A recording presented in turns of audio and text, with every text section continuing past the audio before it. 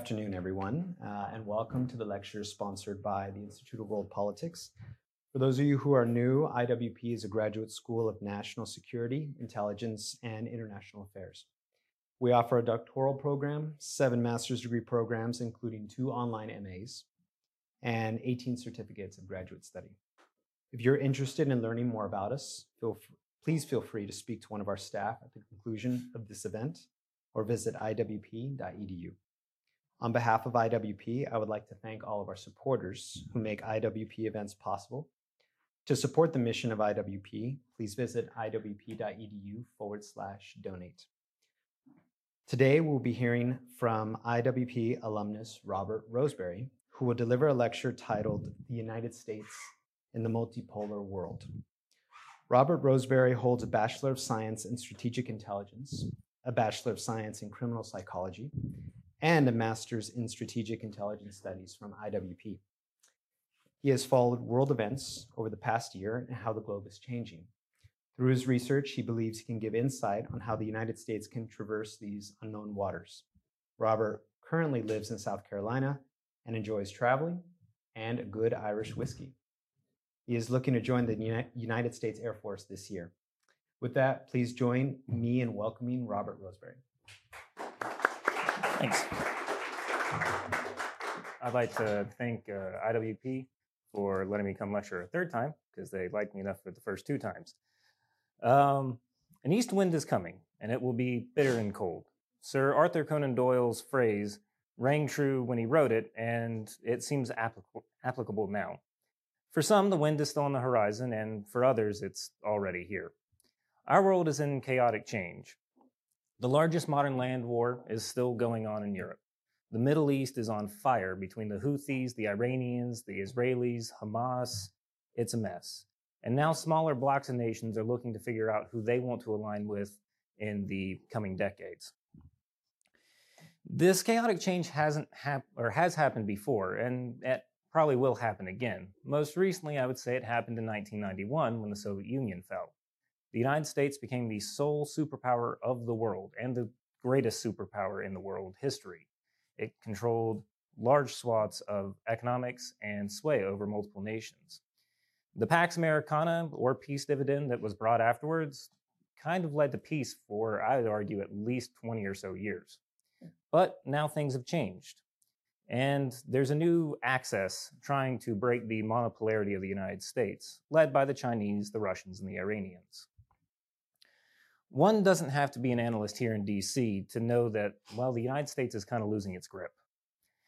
That the general mood outside of the Beltway, if you go talk to people out there, it's uncertainty and worry, realistically, about the future. But it's not just here that things are bad.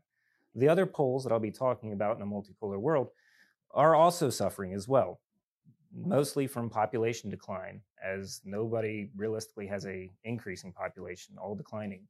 The economic woes from both COVID and the aftermath of just the sheer shock to the global economic system that caused, and just the uneasy feeling that, well, something's on the horizon. This, in turn, has led several poles to form outside the United States, and smaller blocs of nations will try to find shelter in these areas in the coming decades. The first pole I would like to talk about is the clicker. There we go. The first pole I'd like to talk about is, well, the United States. Though declined from where it was in 1991, it is still the most powerful nation on the earth. At its peak, the United States controlled 30% of the world economy. It had a robust industry sector, but that's been overtaken by the Chinese. Now, in 2019, the most recent data I saw, China actually makes up 30% of global manufacturing. So the United States has fallen from grace a little bit when it comes to actual industrial manufacturing. And when it comes to population, much like other nations, we're suffering the same. While our population has increased as a number, it's decreased of actual Americans. Mostly it's unfettered immigration that has kept the United States afloat population-wise. Lastly, the key reason the United States has been able to be so powerful is its military and the ability to project power, ensure free commerce and trade over the seas, and keep the world at least aligned to what it believes it should be best doing. However, that's slipping now. The Houthis have shown that ragtag pirates can pretty much stop all shipping in the Red Sea. The Russians have shown that, well, maybe United States foreign capabilities aren't as grand as they always played out to be, since they're still locked in a war in Ukraine. And China just kind of has gone unopposed, violating our airspace and whatnot with the infamous Chinese balloons. So, as such, the military on that regard has declined to an extent. And another way it's declined is just because of the fact that recruiting is down. 2 branches within last year actually made their recruitment goals. That was the Marine Corps and the Space Force. So the military is struggling when it comes to recruitment. We're struggling to keep the world order together. Our economy is kind of in a slump, and our population is artificially inclined. But we are still, at the end of the day, the top dog as it currently stands. But it's allowing smaller poles or more poles to form, the first of which would be the Europeans. Now, as a whole, I'm going to mention Europe, European Union. I'm lumping the British into this, even though I know they're not part of the European Union, but they're kind of lumped in with this. Realistically, the EU and Europe as a whole has more or less used the Pax Americana to just boost its own industry and its own economic outputs. They haven't really increased their military capabilities, and currently, they were really shocked when Russia first took over Crimea in 2014. That was a wake-up call that apparently fell on deaf ears, because they really got a shock in 2022 when Russia invaded Ukraine. And as such, the Europeans are now squabbling amongst themselves to figure out which way they want their pole to go. I would say it's broken down essentially into 3 main sectors. First of which is nations that are very pro-EU, but want to have independence nominally from the United States, such as France or Germany. Then you have nations on the other side who mostly wish to have less EU interference and a stronger relation with the United States, such as Poland, England, the Baltics, etc. And then you also have the third, more neutral parties who are kind of just going to go with whoever the flow is. Now, the reason I mention Europe as a moving up pole is Europe, at the end of the day, has the 3rd largest economy in the world, obviously being led by the French, the Germans, and the English.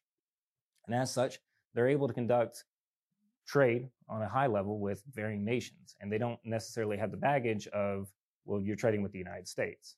South America has recently increased its trade with the Europeans, and as a whole, the Europeans, though again split on this issue, are increasing trade somewhat with the Chinese. Now, the Europeans, when it comes to military strength, look great on paper, but they don't really have a whole lot of teeth. It hasn't really been shown that their militaries are even up to snuff to worry about or to be able to stop a Russian invasion without the United States there. And so as such, they're somewhat united militarily, and on paper, like I said, they have a big military, but not one that has really been tested well. And then lastly, as I mentioned, population decline, which really needs to be taken into consideration. The Europeans, there's no country in Europe that has a positive population. All countries in Europe have negative populations right now, which means they're just not replacing at a high enough level. So it's really hard as the whole of the continent to kind of justify, hey, let's go to war, let's defend, let's spend more on our military when you barely have enough people to go to work. Now, Europe is obviously afraid of the next pole, one of which that I'm sure everybody here is more well aware of, and that's the Russian Federation. Now, the Russians are the clear antagonists to both the European pole and to the American pole. They've been an antagonist since at least 1945 when we broke up Europe. However, Russia's economy is on the war footing, so they don't really have a whole lot of industrial base outside of what's going towards their military. Their population is in such a decline that Vladimir Putin wants women to have 6 kids, 3 for him and 3 for her. So there's those 2 complications on top of the fact that, well, the Western world doesn't want to trade with Russia. They've been probably one of the most sanctioned countries in the past decade. But this might lead some of you to think, why is Russia even up on here? You know, who's really going to move towards Russia? And Russia's strong suit is the fact that socially, they're getting a lot of nations to align with them. Russia's main goal is seen as the bulwark against Western hedonistic liberalism that's corrupting the youth and corrupting the West. And they see themselves as really the last known bastion of just European and or Western values. Now, that might sound insane, but clearly their siren call hasn't really, has really affected some places. Hungary, for example, is being much more pro-Russia ever since Viktor Orban has been more aligned with him. Slovakia just recently said that they're more willing to work with the Russians. And a large majority of conservative populist parties, both even in the United States and in Europe, are all more accepting of the conservative authoritarianism that Russia seems to be pushing. Now, Russia does have like I mentioned, an economy on the warpath, but they also have a lot of natural resources which other countries wish to take. As such, you see nations like India trading a lot with Russia, even though technically they're kind of supposed to be on our side. And you also end up with Russia increasing its trade with China. Though limited, it has increased dramatically over the past year when that's where the Russian economy moved. So Russia has some friends and is really kind of pushing itself as the defender of Western values, which, to be completely honest, when you look at the news here, it's not really that insane to think of. I looked up some news articles today. Front page story was that a woman stole $2,500 worth of Stanley mugs. And that was a front page story from the BBC. If as a foreigner looking at the United States, you're like, man, this guy's a little nutty. Like, Russia's over here touting this stuff. The United States, you're concerned about a woman stealing mugs. So they have that sway in that regard as well. But as I mentioned, Russia has been buddying up with more neutral nations like China, like India, but also more antagonistic nations towards us like China. That's who I'll be talking about next. The Chinese are a slumbering dragon, and they've been waiting for this moment for a long time. As Napoleon once said, you don't stop your enemy if you know they're going to be making a mistake. They possess the second largest economy in the world, the largest army by sheer numbers in the world, and they're slowly increasing their sphere of influence. Recently, they've just increased the BRICS membership to India and a slew of Middle Eastern nations. They've recently been contacted by both Ukraine and I think it was Saudi Arabia to broker negotiations. So clearly a lot of nations are seeing China as maybe a counterbalance to the United States. Maybe not ideologically, but definitely on the same level power-wise. Now, as of the time of writing this, China's economy is somewhere in the unknown, realistically. I hear some people say that it's boosting and it's going great. I hear some people say it's going terrible, and everything in between. Realistically, the Chinese economy is struggling, but it seems like they're trying to get a hold of that. Now, with their economy also comes with their military, which is also struggling to a degree. They militarily have just purged, as far as I understand, a large swath of their rocket forces after numerous accounts of corruption sprang up. I read in one news story that they were using rocket fuel to make hot pot. Now, I like a good lunch as much as the next guy, but if you're using your military resources, maybe not so much. But China has one thing militarily that, well, nobody else does, and that's just manpower. And with that manpower comes a declining population. China right now, as it sits, I think I read yesterday, that it sits right now at a negative birth rate, which means they're not even replenishing their population. So China has a lot of men that they kind of need to get a whole lot of rid of to, actually kind of equal out their population equation. And that makes them a more deadly pull realistically, because they know that as time moves forward, those men will be less fighting capable. And if you have an excess amount of men, well, you have an excess amount of people to throw at a front line. Now that we've covered some of the polls here, one might ask, well, how come people aren't just aligning with the United States anymore? And simply put, if it was the year 2000, they definitely would, when the United States was number one. But things are different now. The United States across the globe is seen as unstable. And this instability is fueled by a multitude of factors, some of which I believe play a detrimental role to the United States' ability to conduct foreign affairs. First of which is the lack of a united front on foreign policy at home. Second is just brain drain. And third is resource management.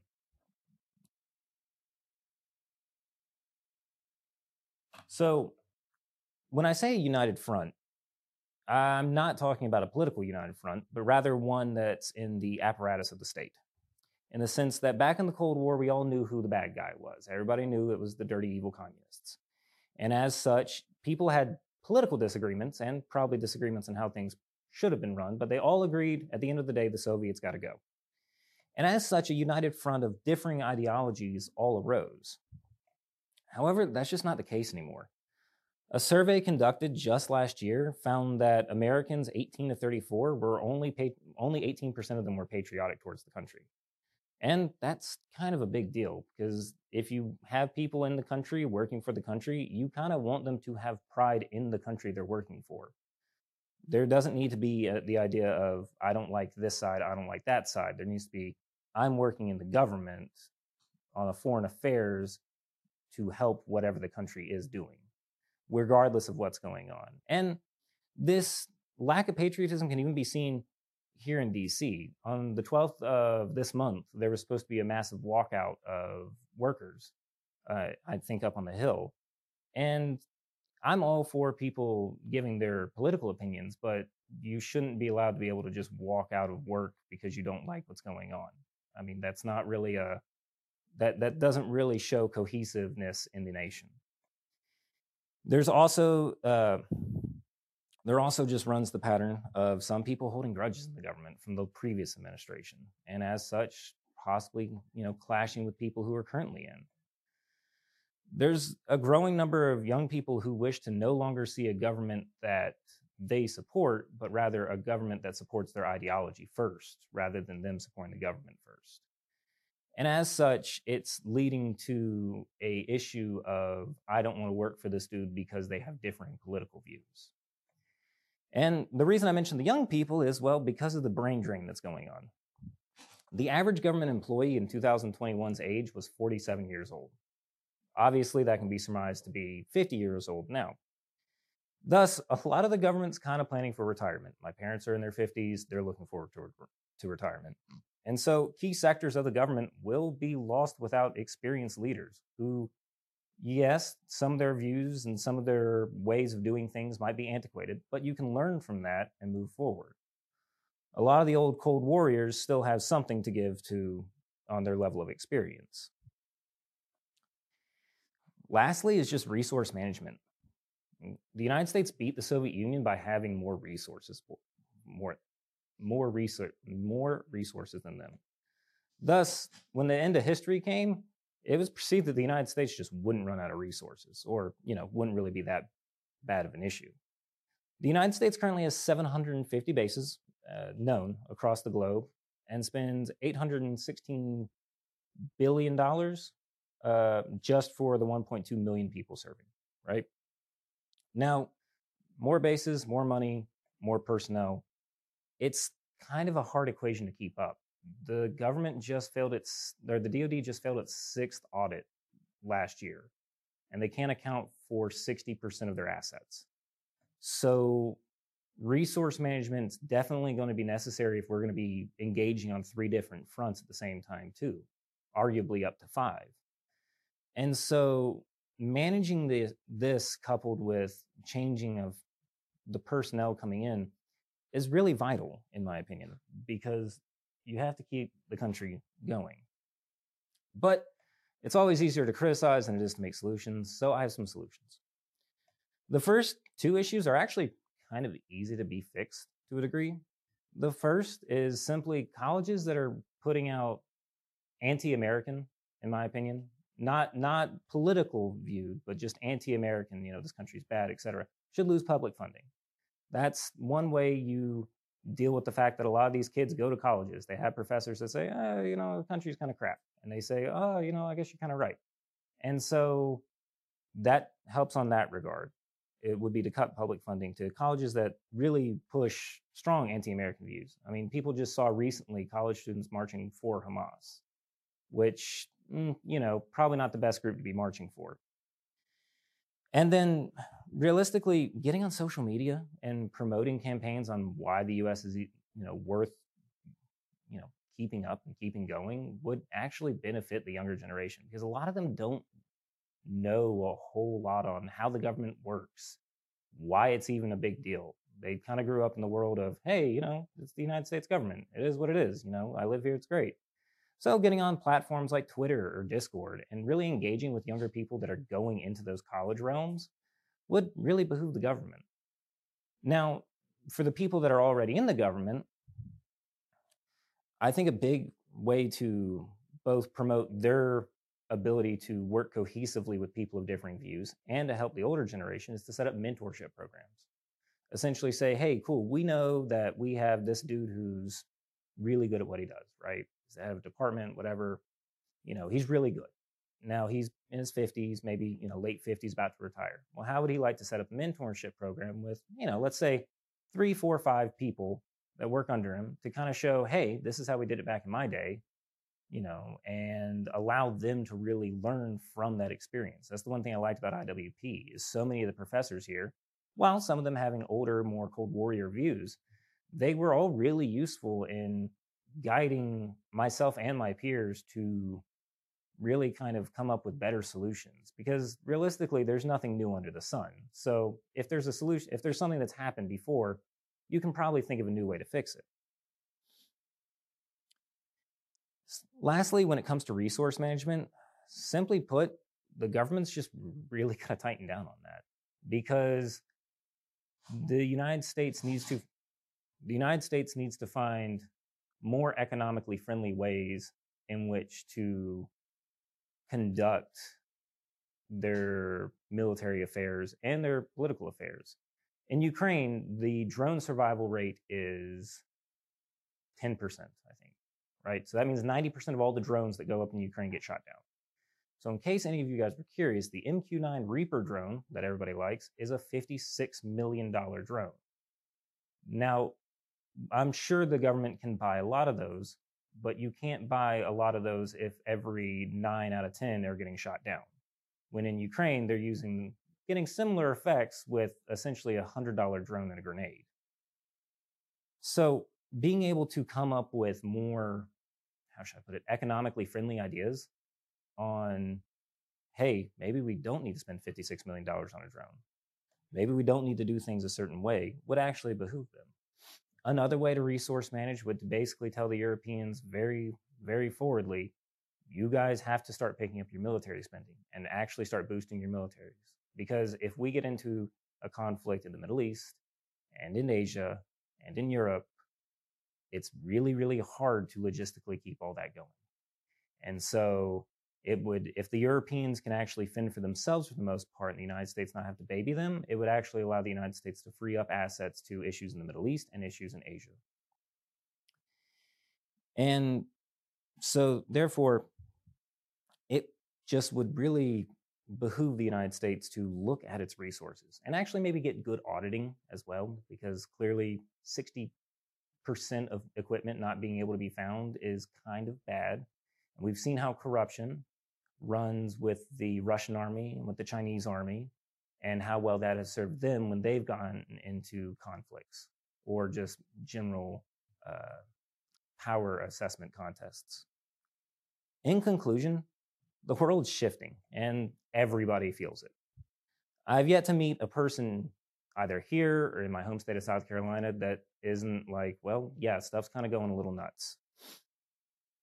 We got to live with the fact that a multipolar world is inevitable. Now, whether or not the United States is going to be able to squeak out on top of the multipolarity is a different story. It doesn't help that things here are embroiled in a contentious election between a senile corpse and a raging orange-haired toddler. And so it kind of really makes it challenging for the United States to lay out a cohesive plan moving forward. However, there's a good Latin saying that I like. It's, if you want peace, you prepare for war. And there's definitely, if not war, a very, very big conflict on the horizon. But I think that the United States can succeed, at least being top of the polls temporarily, through level-headed experience, mentorship programs, pride in one's nation. Because if you don't care about how your nation is, then you're not going to care about whether or not the Chinese are doing something in South China Sea. You're not going to care if Russia takes over half of Europe. It's just not going to be a care for you. And lastly, just the tenacity that kind of made America what it is. The gonna go get them attitude is really, I think, something that could help Americans not only create ingenuity, use ingenuity to find cheaper, more effective ways on the battlefield, but also find better ways to try to communicate with the younger generation and generations of people abroad, seeing as that's, the world's moving towards that kind of multipolar area. There you go.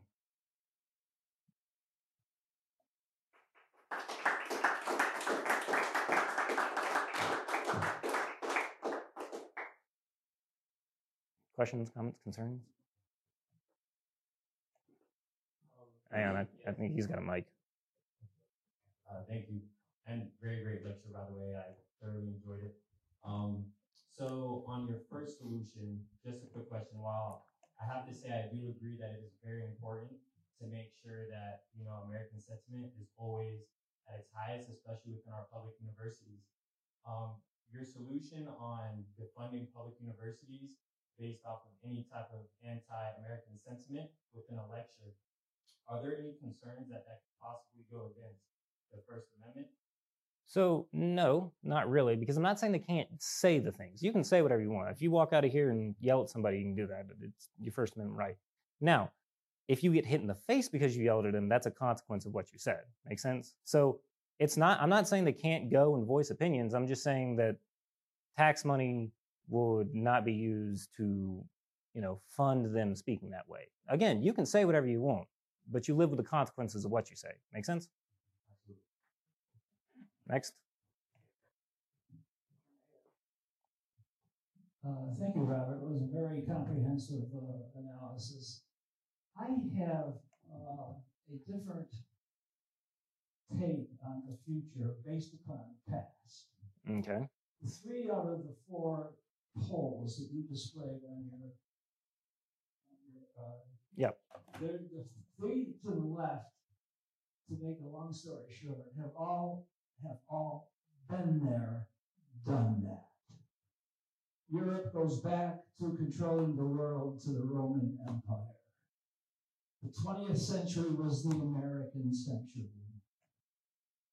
As recently as when I was born, Japan was fully occupying China. China is the only one who has a future that it never experienced. And if you take a look, as I have over the course of time, Chinese approach toward outer space, Chinese approach toward naval supremacy, Chinese approach to diplomacy, it is all brand new. They are the inventors of the future. We are mired in the past. And what is Britain going to do to revive its colony? What is America going to do post-1945? We don't need to go into great detail about America's political culture at the moment. It is hardly political culture of great heritage. Russia. I believe that the idea of using the criterion of historical momentum, I would bet on China somewhere in the future. Now, it will not necessarily destroy your image of a multipolar world, but it would be a strong contender for some kind of supremacy in the future based upon history. Thank you. No problem. I totally agree. I think China China along with their allies is looking very easily to break the monopole now and then pick up the pieces maybe in 2 decades or so, because that's how they think. They think well into the future, but you got to break up the current system before you can form a new one. So I totally agree. I think the Chinese definitely coming out of this whole thing, maybe 20, 30 years down the line, definitely have the capabilities to be number one. Next. Yeah, thank you for this lecture. I thought you did a good job of just providing a State of the Union for really most of the world, which was impressive. I was a little concerned with one of your solutions as far as the United States just finally convincing Europe to invest in their militaries and defense spending, because I think as we've seen with the Ukraine war and then currently the war with Israel and Hamas, even those crisis events have not really spurred the 4% GDP match for NATO nations, for example. So I think there is a much deeper issue there, where I don't think the United States can necessarily detach itself from Europe and focus on its own finances really anytime in the near future without risking that whole theater falling. I agree. I think one of the key things is, though, that the Europeans currently are, you're right, kind of very much lagging behind. The Eastern Bloc of nations, Poland, the Czechs, the Slovaks, Estonians, etc., a lot of them are well above what we really expect from smaller countries like that. And that's because they know they're next on the chopping block. Now, there's a whole nother concern whether or not NATO is even going to work, which I didn't cover in this. And that's mostly because NATO's never been tested. So it's really more or less a gamble on whether or not, let's say Russia moves into Latvia, right? Let's say they're saving the Russian population of Latvia. Well, that would trigger Article 5. Now, I have a very, very strong feeling that the French and the Germans are not super concerned about what happens in Latvia, because they weren't super concerned about what happened in Ukraine. They're very much slow on getting things moving to Ukraine right now through aid. And so it seems as though the idea of NATO is still keeping Russia at bay, but whether or not the European countries, and that might be one reason why they don't want to ramp up their defense sector. That could very much be an option, is that the French and the Germans see, well, maybe Russia would be a good trade partner. We did get cheap gas, because the blocs and poles you're seeing form are not formed from ideology like they were during the Cold War.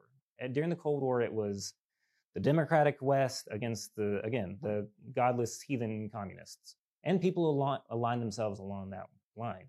But now ideology is not necessarily playing as big of a role as it used to. Now nations are looking, well, maybe there'd be a good trade partner. A great example of this, somebody who I didn't put on here, but they're an up and coming pole, is India. India trades with the Russians, hates the Chinese, also trades with other nations that we're not friends with, but still tacitly wants to be on our good side. So they're playing really the whole world as they're boosting up. And so, yeah, back to your point though, when it comes to the Europeans and their military, America just basically needs to tell them, look, if things get bad, and the French have kind of understood this to a degree, I think, because they've noticed the Americans are moving more towards the Pacific theater than they are a European one. I think the Europeans will either go with increased military spending or NATO is dead, one of those two. Next. Thank you very much for the wonderful insights. So the main question I had is that where do you see Africa playing a role in all of this shift of global power? And do you believe that, especially with the modern times, Africa has played a significant role with all of this shifting of global power, especially with the period of colonialism up to this time? And essentially for China too, when I was thinking about it, is that their main economic partner right now is by far in Africa. And when you look into their major, for instance, oil supply is in a single country, Angola, which is in Africa, contrary to many Middle Eastern countries. So where do you see the continent of Africa playing a role in all this? Thank you very much. I think that's actually a really good question. I think that what you're essentially going to see is honestly another scramble for Africa type scenario, but not in the sense of the colonial forms of countries taking over and declaring that part of their colonies. Most likely, and now I'm not an Africa expert, so I'm just going to leave that out there, but from what I've seen, from what I've read, it seems like right now Russia and China are really getting a foothold in Africa. Russia, there's several coups that just happened, I think, in the southern Sahara region of Africa, And all those leaders just happen to be conveniently aligned with Russia, mostly because they might have been helped by Wagner mercenaries. As you mentioned, China is known for its resource exploitation in Africa, and I don't see that stopping anytime soon, just because they have the capability to do that. Africa, I think, will play a big resource role when it comes to the future, just because it is resource rich, and because as things have modernized, we need more resources. If I own a Tesla, I have to have chips for the computer. I have to have lithium for the car. I have to have synthetic and other components just to make the car. And a lot of that stuff realistically, comes from Africa. So I think moving forward, there's going to be a great power game in Africa on resources and trying to get blocks of countries in Africa just to align with whoever they think's best. Same thing with South America too. I think South America is going to shift into a block of trying to figure out who's going to be best. Because like I said, it's not really ideology. It's kind of coming down to the bottom dollar. You scratch my back, I scratch your back type scenario. And so yeah, I think the United States should definitely focus in on Africa to a degree and try to convince nations that, hey, maybe Europe, maybe us would be better trade partners than the Chinese coming in, setting up essentially a company and saying, hey, cool, this is ours now. Or the Russians coming in and saying, hey, this warlord happens to support us. Why don't we just follow them? And yeah, I think that would actually be a big role, especially because outside of the United States and Russia, China and Europe both rely on imports of gas and oil to kind of keep themselves afloat. So yeah, good question. Anybody? Yes, ma'am. So in South America, as far as I understand, a lot of the nations there are, well, like Javier Milei is moving more towards a not necessarily anti-China, but not necessarily pro-US stance, right? So he's recently just signed a deal, I think, with the Chinese about trying to sell some of their yuan into dollars that they have invested in Argentina. But at the same time, he's telling the United States, hey, look, we're going to be buddies, we're going to be partners. I don't really like how some of this stuff's going. Support Ukraine, not over Russia. And I think a very pragmatic approach to foreign policy is basically going to be what you see. It seems to me like a lot of nations don't really care if you're authoritarian or if you're democratic. It's not really that type of world anymore. Rather, it's who's going to be best for my country. There's been a very strong rise of nationalism, for better or for worse, across the globe. And so countries, as the world starts shifting, is going to be figuring out, hey, who's best for my country? If that means playing nice with the United States because they're, just north of us and in our back door, essentially, then yeah. But if I can get a better deal trading something with the Chinese, I'll shoot for that too. It's not aligned by ideology, but pragmatics, essentially. Because of the fact that nations for a very large portion of time were aligned with either the United States or the Soviet Union until the collapse of the Soviet Union, mostly based off of ideological lines. Like last time I checked, we didn't go to war in Vietnam because we thought Vietnam was a great trade partner. We went to war with Vietnam because we were fighting the communists. We helped the South Koreans because they were fighting the North Koreans who were communists, the domino effect idea. But it's not so much that anymore. You're right, things are slightly pragmatic and have been going that way, but the United States has been number one. So people have had a reason to go and trade with the United States over other nations. Now there's other options. If you give me an option between let's say a Mustang, a Lamborghini, and a Ferrari, those are all three really good options. Now I might pick and figure out who's the best, or I might go with a fourth option. So that's just kind of how things, I think, are moving.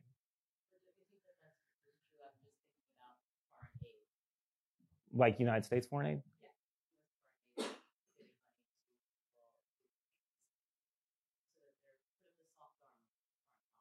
Yeah, but foreign aid helps whoever the foreign aid ends up with.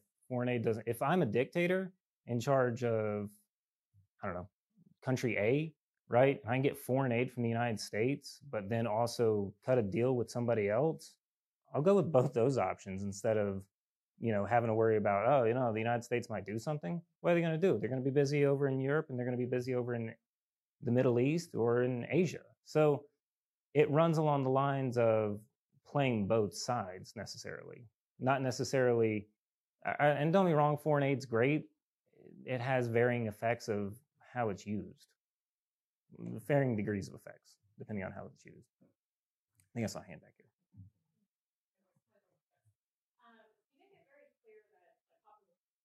Yes.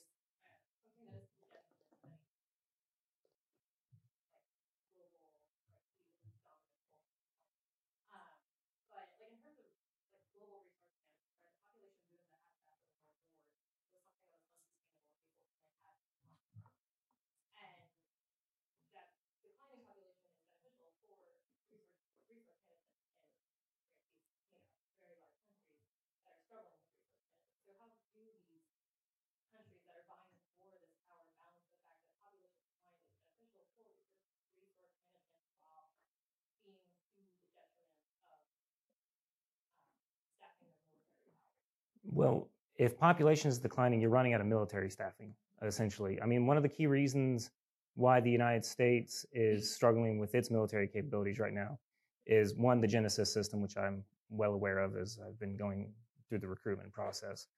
Second is the fact that, Americans don't see the military as a viable economic option outside of really poor states like South Carolina, Alabama, most of the Southeast, where it's seen as a way to go forward. And so if you have less population than you have, or if you have a declining population but a higher military need, those two don't really balance out. Like China, for example, right? China has a negative population, right? They're not producing enough people to even equal out anymore. But they have a lot of men. Now, they have a lot of men that have a lot of nothing to do. Now, if I know in, I don't know, let's say 5-10 years, most of those dudes are going to be useless, right? I'm going to use them in the short amount of time that I have militarily to make gains. Because instead of relying on smaller populations to make gains, which is a lot more challenging, they're going to rely on a population surplus to make gains, if that makes sense. So I get what you're saying about resource management and population decline. As places get more industrialized, you need less people to do things. You don't need 6 kids to go work a farm anymore. You need 1 tractor and maybe 2 kids. So population decline helps the resources, but if you're talking about global powers, one way you project that is through the ability to have people man the places that you have to go and project. So like if I have an aircraft carrier and I only have, 600 people, well, that doesn't do anything because there's not enough people to replace those people. So that's how population kind of plays into it. And it also could possibly make countries more desperate or less willing to go to war. If I know that I have a lot of people that, like, let's say the Europeans, for example, right? The Europeans have population decline. Let's say they go to war with Russia, right? Well, Ukraine currently, I think as the figures go, the Russians have lost about 360,000 men, right? Those are guys that they'll never get back. Just, they're 18-year-olds, they'll never come back. Now, if you're a European country and you're looking at mass casualties like that, you're thinking, there goes a lot of my ability to have industry. There goes a lot of my ability to continue to have resources to begin with. And there goes my ability to have a military that's strong. Because a smaller population means you have less people going to work, you have less people doing jobs, you have less people going to the military. So it does play a role in power projection to a very high degree because, especially in the United States and China's case, you're talking about having to project across the globe. Like the United States realistically will never be touched in a military war outside of nukes. It's logistically, feasibly impossible, right? But if we can't control the seas because we don't have enough people on boats, or we can't control the skies because we don't have enough people in planes, well, that allows other nations to kind of fill in that gap. Think I answered it? Okay. Any other questions? So you mentioned the quote from Napoleon that if your enemy is making a mistake, don't stop. Mm-hmm. I think that's a fantastic quote. Regarding China and the population issue, it seems like if they have a negative population and they have the manpower now to make military gains, then that would incentivize them to take action early. Mm-hmm. Now, from China's perspective, it seems that they can see that they are making gains and the U.S. is declining, Mm-hmm. which would incentivize them to take military action later, to wait out the United States for the power drop. Which do you think of those incentives would win out when they try to make their gains? So I think it depends on where we're trying to, where we think they're going to make their gains, right? So a lot of people are running off the idea that they're going to invade Taiwan. I have an opposing view, I think, and if you want to go back and watch one of my other lectures, I mentioned this, but on the IWP YouTube channel. But no, I mentioned in one of my lectures that I don't think China's going to invade Taiwan because an invasion is really costly and takes a lot of time. You know, just you can't hide an invasion, an amphibious invasion. I mean, the United States struggled doing that in the Second World War. You definitely can't hide it in the modern day with satellites. But China will probably blockade Taiwan. Now, China, I think their goal right now is to, you're correct, they're seeing the United States decline and they're seeing themselves make some gains. But, you know, if they can hedge some gains a little bit quicker now and then just wait longer because they know that, you know, let's say 20 years down the line, the population's in their 50s, you know, 50-year-olds don't really pick up a whole lot of rifles. So if we can make gains now, great, right? If we can, but we can also still wait, right? I don't really think there's a dichotomy between waiting and going. I think there's a we can move now, wait still type thing. Instead of saying, you know, well, they'll wait longer. Well, they might, but you can solidify your hold on areas. Like Russia, Russia's really good at this. Russia will go in and send little green men to nations and claim those nations and then hold those nations and then never let go. Right? This happened with Moldova, with Transnistria. This happened with Ukraine and Crimea, and Georgia with Azerbaijan and Abkhazia. Russia still has control of those areas, even though their populations declined from when they initially did it. So if you just take and bite, and you know that your enemy, you know, is going to be on the decline, why not move a little bit now, and then wait, and then move a little bit more, just gradually? Because the Chinese will think in that long-term thing. And that goes back to I think the second question is, yes, the second question that was asked today, it was that, well, China has the ability to become the sole pole moving forward. Very much correct. In 20 to 30 years, we might be speaking all Mandarin as the trade language. Don't know, but as it goes, you can have that ability to long-term think. The goal of nations now is to break up the sick man of the world, if that makes sense. When the Ottoman Empire fell, it didn't fall instantly overnight and you had all these little nations. It was chipped away. And if you can chip away slowly and slowly, well, then you can get what you want and the other nation will decline. Any other questions, comments, concerns?